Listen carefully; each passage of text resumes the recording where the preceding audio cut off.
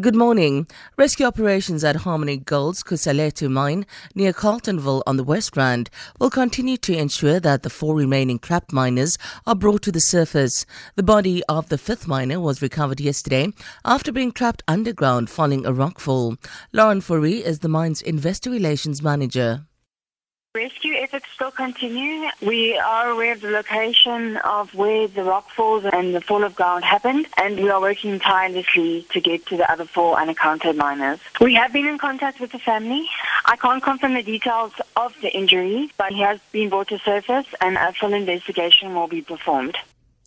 The UDM has confirmed that it's heading to court following cracks in the coalition in the Nelson Mandela Bay Metro.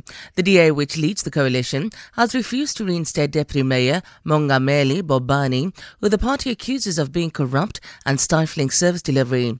The UDM says it will seek legal advice on Thursday's vote of no confidence in its member Bobani. However, the Metro's executive mayor and DA member Athol Trollip is adamant that they stand by their decision. Whether he wants to take process or principle in this regard. We've had enough of Councillor Bobani. We've tried for 8 months. We've brought all the evidence that we have against him, his disruptive nature, the fact that he votes against us. General Holomisa has done nothing about that.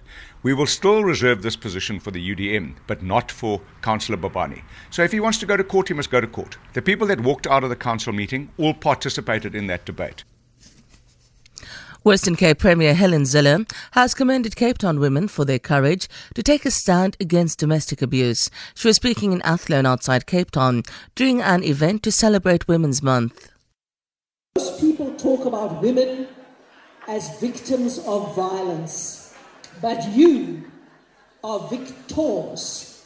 You are standing up and saying, no more, we are taking back our streets, we are protecting our children.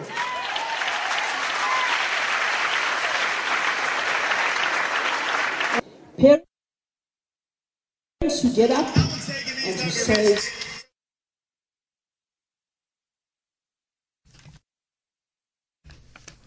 ANC MP Derek Hanekom says he will not be deterred from speaking the truth by letters threatening to discipline him.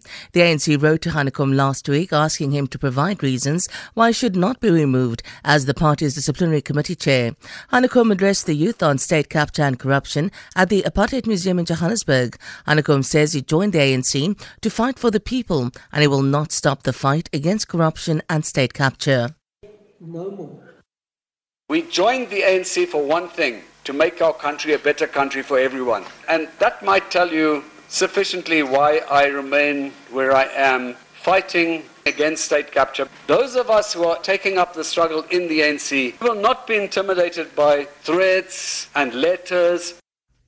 For Good Hope FM News, I'm Sandra Rosenberg.